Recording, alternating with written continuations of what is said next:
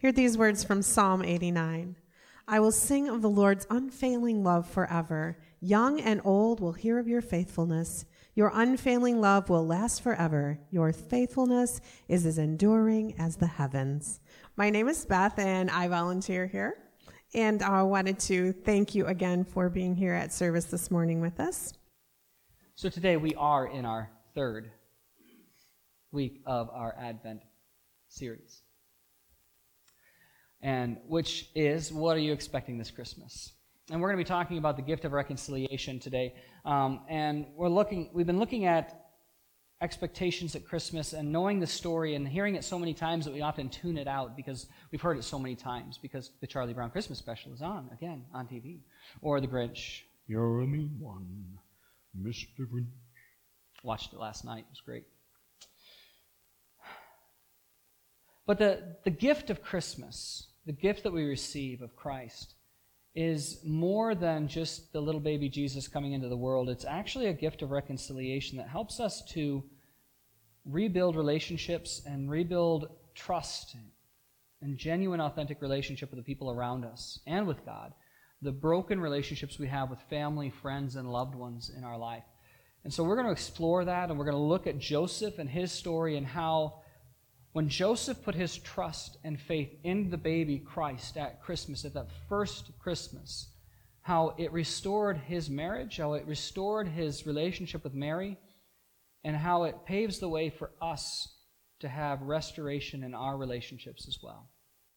Heavenly Father, we are so grateful to be in your place of worship, to be your people. Lord, speak to us today in the way that only you can. Move in our hearts and minds. It's in the name of your Son, Jesus the Christ, that we pray. Amen. One of my greatest joys in life, besides my children, of course, my wife, and family, and deer hunting, and, things like that. But in the top 5, of course, is finding the perfect gift for someone at a super deal. It's one of my favorite things. It's not just the thrill of the find, it's the diamond in the junk pile. Often it's not just the price though. It's the uniqueness of the item that I find. Usually it's something that's not in production anymore, which means it's the thrift store find or the antique shop that I go to, that I frequent. Once I found that out-of-production thing that meets and matches a person's personality is what it is. One time I found this giant, I say giant, it was a carved candle that was painted like a tiger, and it reminded me of one of my close friends who is kind of obsessed with tigers, and I gave it to her for her birthday or for Christmas, and she loved it, and she has it on her mantle, and it's never been burned, of course, because it's a carved candle, and you don't burn those, I guess. But it was probably carved in the 70s or 80s or something, back when people carved candles, but it really was cool looking, and I found it for a deal. It was 70% off at the Mega Mall, and it was pretty cool. Or maybe, like for my middle boy loves Power Rangers, so finding vintage Power Ranger toys at a discounted price is awesome. Once, last year for Christmas, I got my wife the perfect gift for Christmas. It's absolutely perfect. I brought it today. She let me borrow it. It's one of her treasured possessions. It is vintage, a first printing. It was printed in, I should have white gloves on, first edition from 1924. It is Good Housekeeping, book on the business of housekeeping, new ways to handle the familiar routine of housework.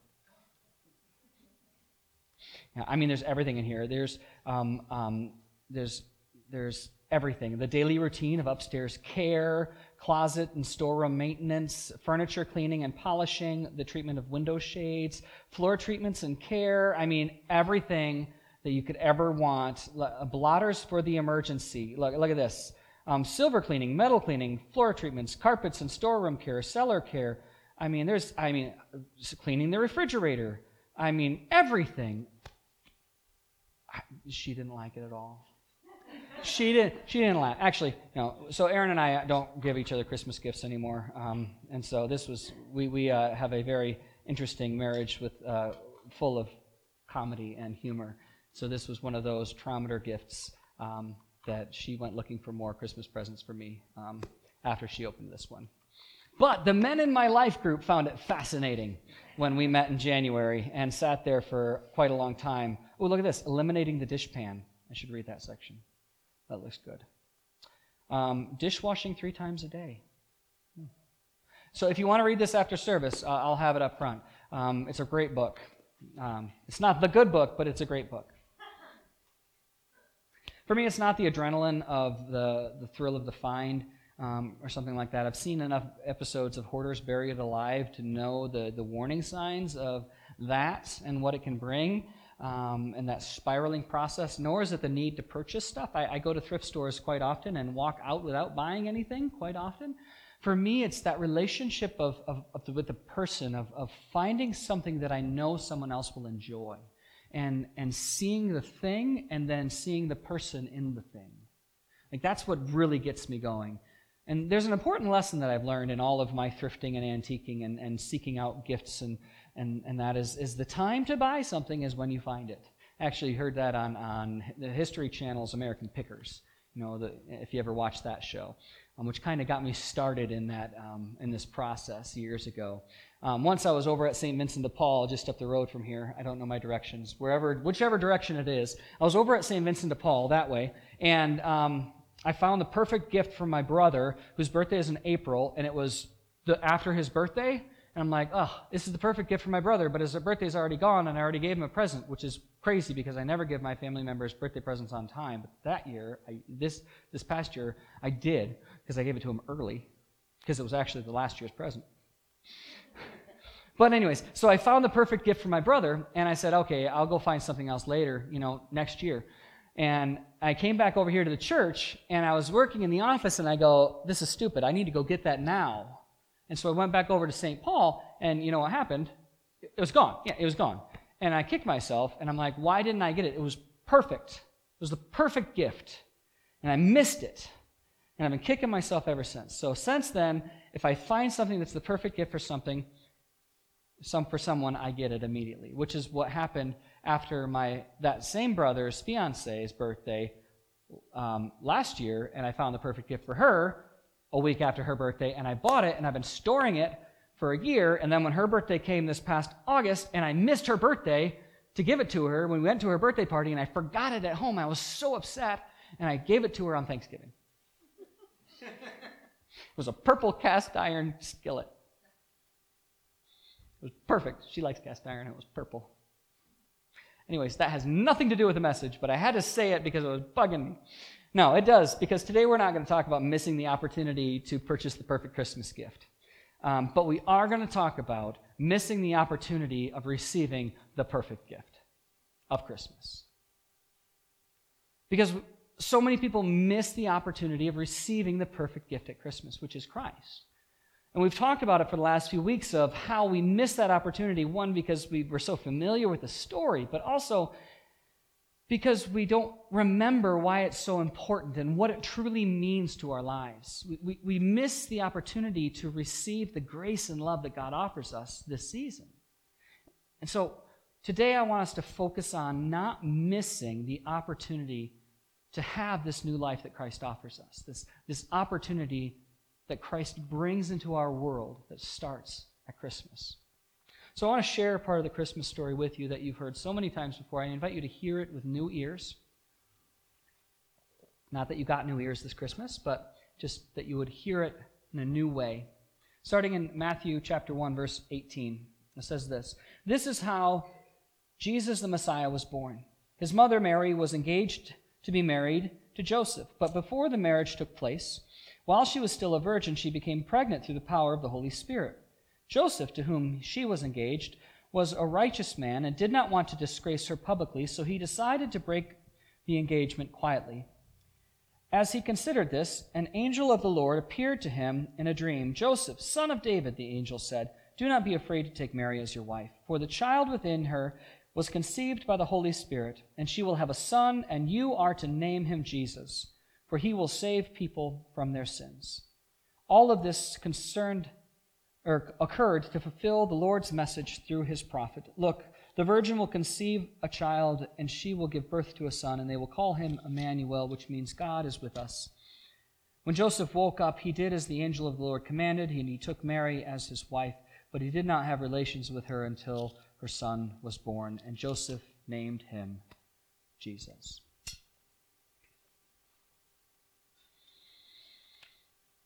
One of the reasons God came to us in human form, in the person of Christ, was to forgive us. Was to forgive us. That's what it says. Matthew 1:21 tells us the reason Jesus came to earth, the purpose that Jesus came, the reason Jesus came, he will save his people from their sins. Right at the beginning of the story, the reason he came is he will save his people from their sins. Joseph was to give his son the name Jesus, because the name Jesus means deliverer. Did you know that? The name Jesus means deliverer. Biblical names have meaning. Every name in the Bible has meaning. Some of them are good, some of them are bad, or not so good. Like, there's some names in the Bible that in the Old Testament, they're like, and they named their son this, which means he made his mother cry. And they named his son this, that meant blessed by God. My name is Timothy, which means, the biblical name Timothy means honoring God. Does anyone else have a biblical name that they know what their name means? James, Jacob, do you know what James means? And what the meaning of James is? Or the name of Jacob is? Can you share? Do you remember? No, I'm asking you. I don't know. It's not my name. What's that? Spiritual head. Jacob is spiritual head. Like the spiritual head. Yeah, because Jacob was the spiritual head. Do you remember what James is? No? I don't know. It's not my name. Anyone else? No? If you have a biblical name, look it up. Because every name in the Bible means something. And actually, when you read the text of the Bible, you can take out the name and put in the meaning, and it actually reads the same understanding, because the names are important. Sometimes it actually changes the whole meaning of the passage and takes it to the Old Testament, actually brings it into New Testament context when you put biblical meanings in place of biblical names. It's quite fascinating. But anyways, if you have a biblical name, look it up, because names are important in the Bible.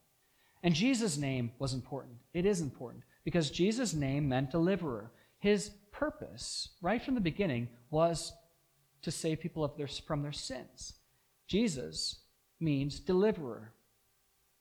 He came to forgive us, to save us, and to bring us new life. And when we accept that forgiveness and allow God's love and grace to enter our lives, we are put back into right relationship with God. And while our sin would usually separate us, like that, those things that we do that divide us from God, Christ coming into our world and Christ coming into our life restores that relationship. And this is a chance that we can't miss. We shouldn't miss. We don't want to miss. And this is what happens at Christmas. We miss it because we get caught up in the decorations and the songs and Charlie Brown Christmas special. We need Linus to bring us back. Because there's nothing else that can save us. There's nothing else that brings us back to God. On our own, there's simply no way that we can live a perfect and holy life that makes us acceptable to God, who is perfect and holy. And the Bible says that no one is perfect. That Paul says that we all fall short of God's glorious standard.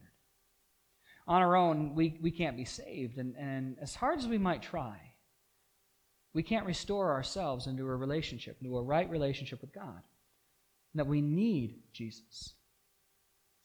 In Ephesians chapter 2, the Apostle Paul says this, "But God is so rich in mercy, and He loved us so much that even though we were dead because of our sins, He gave us life when He raised Christ from the dead. It is only by God's grace that we have been saved. For He raised us from the dead along with Christ, and seated us with Him in the heavenly realms, because we are united with Christ Jesus." So God can point to us in His in all future ages as examples of the incredible wealth of his grace and kindness towards us, as shown in all he has done for us who are united with Christ Jesus. God saved you by grace when you believed. And you can't take credit for this. It's a gift from God. See, it's a gift from God. Salvation is not a reward. What is it? It's everybody together, gift. Back in kindergarten now. It's a gift. It's not a reward for the good things we have done, so none of us can boast about it. For we are God's masterpiece. He has created us anew in Christ Jesus so we can do the good things he planned for us long ago.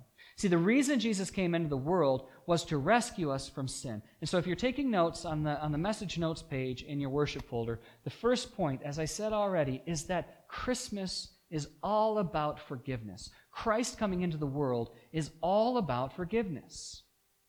Jesus came into this world to save his people from sin. In Jesus, God took on our sin on the cross. He took our death, but God defeated the power of sin and death. And we know this because Jesus rose from the dead. And I know we hear it that, Christmas and Easter are linked. That the resurrection, that's we've heard it, and so we forget about it and we turn it off. But through Jesus, God rescues us from sin and death, which gives us the chance to a better, more fulfilling, and a more peaceful life. And this gift of God given to us in Christ Jesus, it's a chance to be forgiven, to be redeemed, and to be restored. And we don't want to miss it this Christmas. Joseph didn't miss it. Joseph was one of the first people to truly accept Jesus into his heart and into his life. And it completely changed him. Accepting Jesus changed Joseph from an ordinary guy to a faithful servant whose actions then changed the world. Accepting Jesus meant Joseph was now an essential part of God's plan for all of us. Joseph went from being a simple person of faith to a man whose faith opened the door for all of us to have faith. When we're given a chance to accept Christ into our hearts and lives, when we allow God to rescue us and bring us back into right relationship with God, our own life story is going to change. Like Joseph, God now can use us for his plans and his purposes.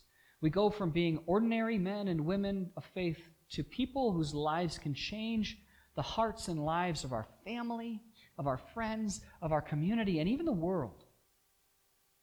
You see, when we commit our life to Jesus Christ, we're not only forgiven, but that forgiveness combined with God's grace gives us the chance to make a significant and eternal difference in the world. And I say, when we're given the chance and we accept Christ, because it is a chance and a choice to do so. Well, being reconciled to God and the new life that God offers is just half of the gift. It's just part of what Jesus offers us. Because being one with God opens the door for us to become one with others. See, it's not just us and God. It's us and God and us and the rest of the world.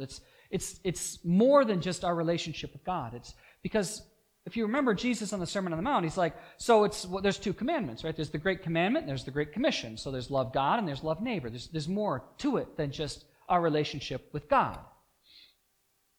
And so being one with God opens the door for us to be one with everyone else. So through Christ, we're reconciled with God. Because of Christ, we can be reconciled with God. But when we live in Christ, we are reconciled to one another. And there's a difference in that. Being one with Christ and one with God is not the same with being one with one another, is it?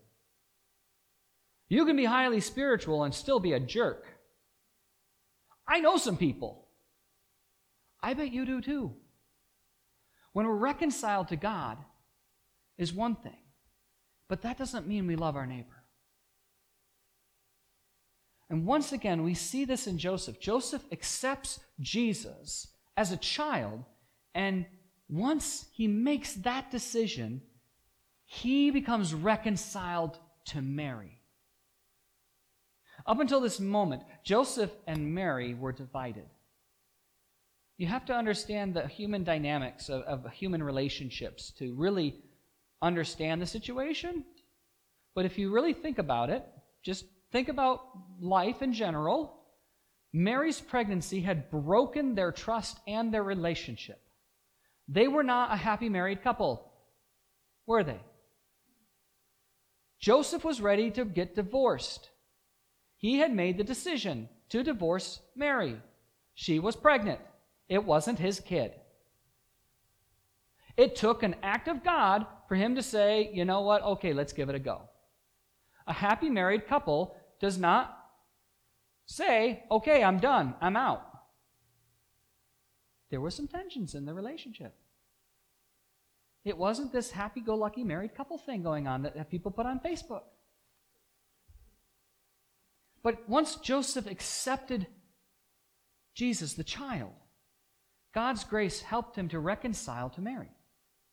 Once we accept the grace of God, we too are given a chance to be reconciled with others as well. So let's go back to Ephesians chapter 2, which says, "But now you have been united with Christ Jesus. Once you were far away from God, but now you have been brought near to him through the blood of Christ. For Christ himself has brought peace to us. He united Jew and Gentile into one people when, in his own body on the cross, he broke down the wall of hostility that separated us. He did this by ending the system of law with its commandments and regulations. He made peace between Jews and Gentiles by creating in himself one new people from the two groups. Together as one body, Christ reconciled both groups to God by means of his death on the cross, and our hostility toward each other was put to death." You see, in Christ, we have this chance to be reconciled with one another. That's what Paul is talking about. He's talking about this opportunity to be reconciled with each other when we accept Jesus and live in the new life that God gives us. We're given a chance to be restored so that we can have healthy, vital relationships with each other again. And I'm not talking about just broken relationships with those that we love. I'm talking about healing the relationships that are hostile, that are divisive. When Paul talks about these two groups, there's a dividing wall of hostility separating them. He's talking about the Jews and the Gentiles, people. These are not two groups that get along together. This is Hatchfields and McCoys. Like they're not having Thanksgiving together.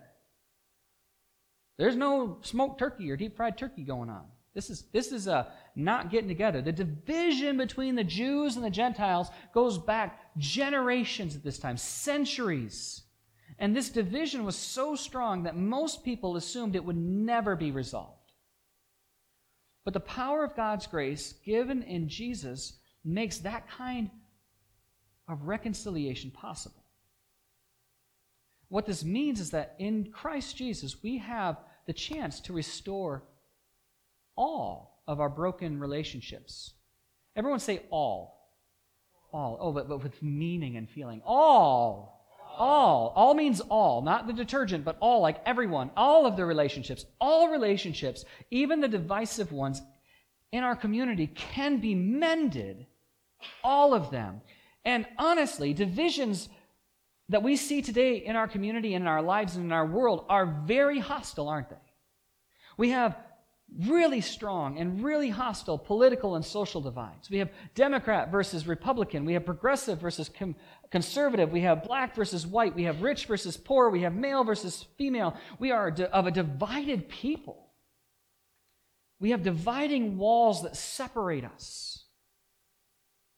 And they're strong. But in Jesus, we have the chance to be healed, to be reconciled. But the key word here is in Jesus. In Jesus, we have the chance to be healed, to be reconciled. You see, we live in a culture that is quick to dismiss the Christian faith, the faith values, and all things related to God. And we try to restore the deep divides that we are experiencing through through implementing more laws, by having protests and summits, and even through opinion columns and political maneuvering. But our best efforts can't and won't and will never heal what only God can do. The gift of God we can receive at Christmas in Jesus is a chance at reconciliation with one another, because once we are restored into right relationship with God, the door is open for us to be reconciled with each other. But it doesn't just happen. That just doesn't, poof, everything's all happy, merry-go-lucky. No, we're not Pollyanna Christians. That's not the way it works. It takes work to do that.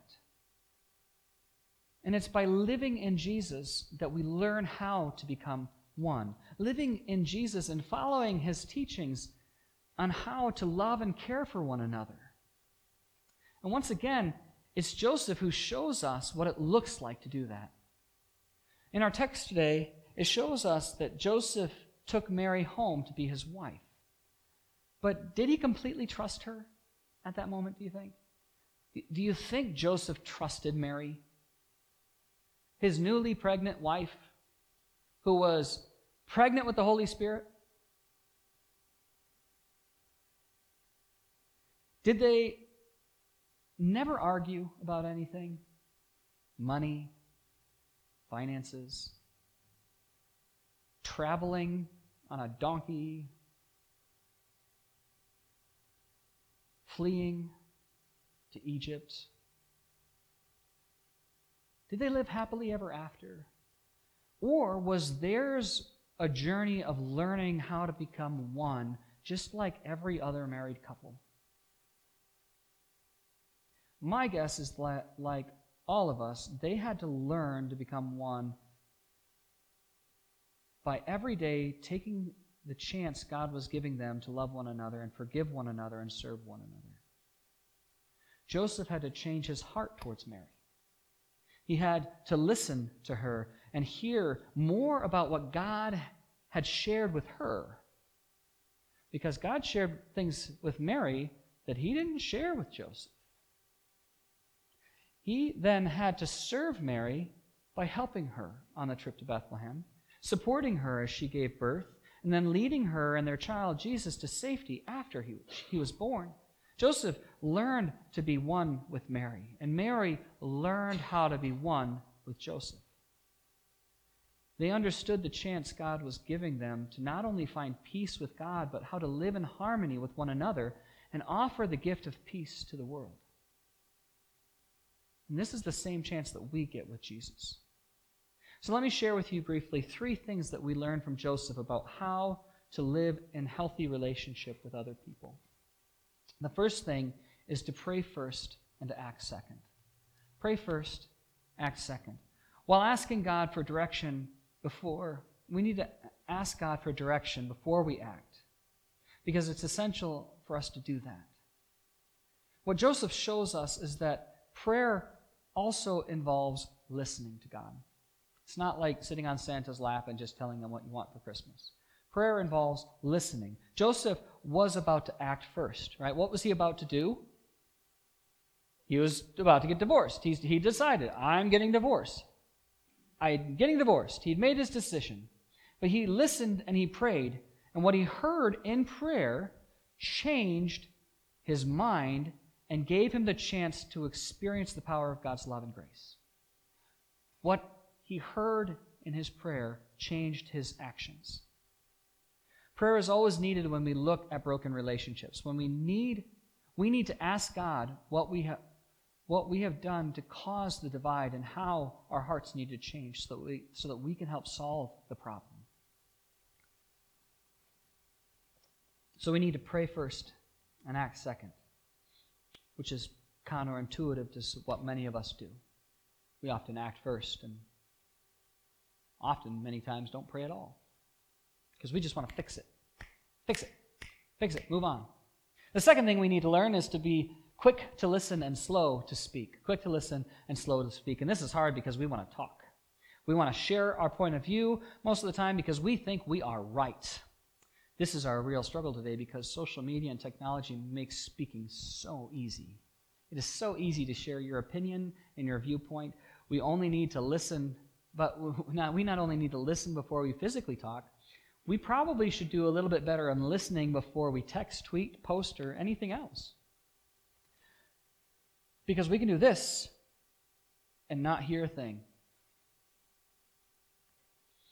Too many people are getting in trouble because we're too quick to respond and slow to listen and completely forget to pray even before we act. Listening is a lost art, and I believe it's truly a gift. I have no way of verifying this, but I believe and I think that Joseph had excellent listening skills. Because Joseph listened to God before he spoke with Mary. He didn't say, the scripture doesn't say, Joseph decided to divorce Mary, and so he left his home, walked over to Mary's house, knocked on the door, and told her, we're getting divorced, and walked home. He said he decided to divorce Mary and went to bed, had a dream, had a vision. God spoke to him. He heard it, and it redirected his life. God listened to God before he spoke to Mary, and that listening, and as he listened, it allowed what he heard allowed him to change the direction of his life. Because we don't have any written words of Joseph. We don't know what his character was fully like. But I believe he was a good listener. I want to think he knew how to listen first and then to speak. We need to learn to listen today, because while we have so many different ways to speak, people are not being heard. There's a difference between hearing and listening.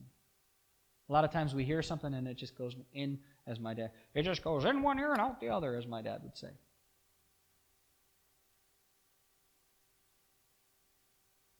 People are not being heard, and most people want to know that their lives matter and their thoughts and ideas are worthwhile. Children want to be heard by their parents, and parents want to be heard by their adult children. Partners in a marriage or a relationship want to be heard. Friends wish someone would be willing to listen and hear them. Coworkers want to have their views valued. We need to be quick to listen in every situation we find ourselves in and be slow to speak. After all, as my father would say, Tim, you got 2 ears and 1 mouth for a reason. The third thing and final thing we learn from Joseph that helps us in relationships is to receive grace and release grudges. This is very hard to do. Receive grace and release grudges. We need to receive God's grace first, because as we begin to experience the joy and power and freedom that comes with forgiveness, we will be more willing to have more of a desire and can let go. I have no idea what that trumpet's coming from, but I like it. Sorry. We need to receive God's grace first, because as we begin to experience the joy and power and freedom that comes from forgiveness, we will be more willing and have more of a desire and can let go of grudges that we hold on to. I know a lot of people will hold on to grudges for a long time. Joseph was able to let go of those grudges. He did this. He received God's grace. He accepted Jesus into his life, which gave him the ability to let go of the bitterness and the resentment and the disappointment that may have entered into his heart. He received God's grace, which helped Joseph truly reach out to love Mary. It is a challenging thing to love a child that's not biologically yours, and a spouse that has someone else's child. But Joseph loved her and the child as his own. He could have held a grudge. He could have been bitter. He could have been resentful. But because he received God's grace, he released his grudges. And when we experience God's forgiveness in our hearts and lives, we are humbled and inspired to offer this same grace to others as well. While we always need to release grudges and offer forgiveness, the strength to do this doesn't come from us, but from the grace that God gives to us. And we need to receive that grace first so that we can release the grudges in our own lives that weigh us down first. So these three keys to restoring relationships are not an exhaustive list. There are plenty more, but at least it's a place to start. Prayer, listening and receiving God's grace is what gives us the chance to restore our relationship with God and others. And this is what we're given in Jesus. And this is what Christmas is all about, Charlie Brown. So don't miss it. Let's pray. Heavenly Father, I ask that you would be present in all of our lives, that you would bless us, that you would help us not to miss it. Like Joseph, I ask that you would give us the ability to learn to be slow to speak and quick to listen, to receive grace and to release our grudges, to pray first and to act second. God, I ask that you would continue to work and grow in our lives. It's in your Son Jesus' holy name that we pray. And everyone said, amen.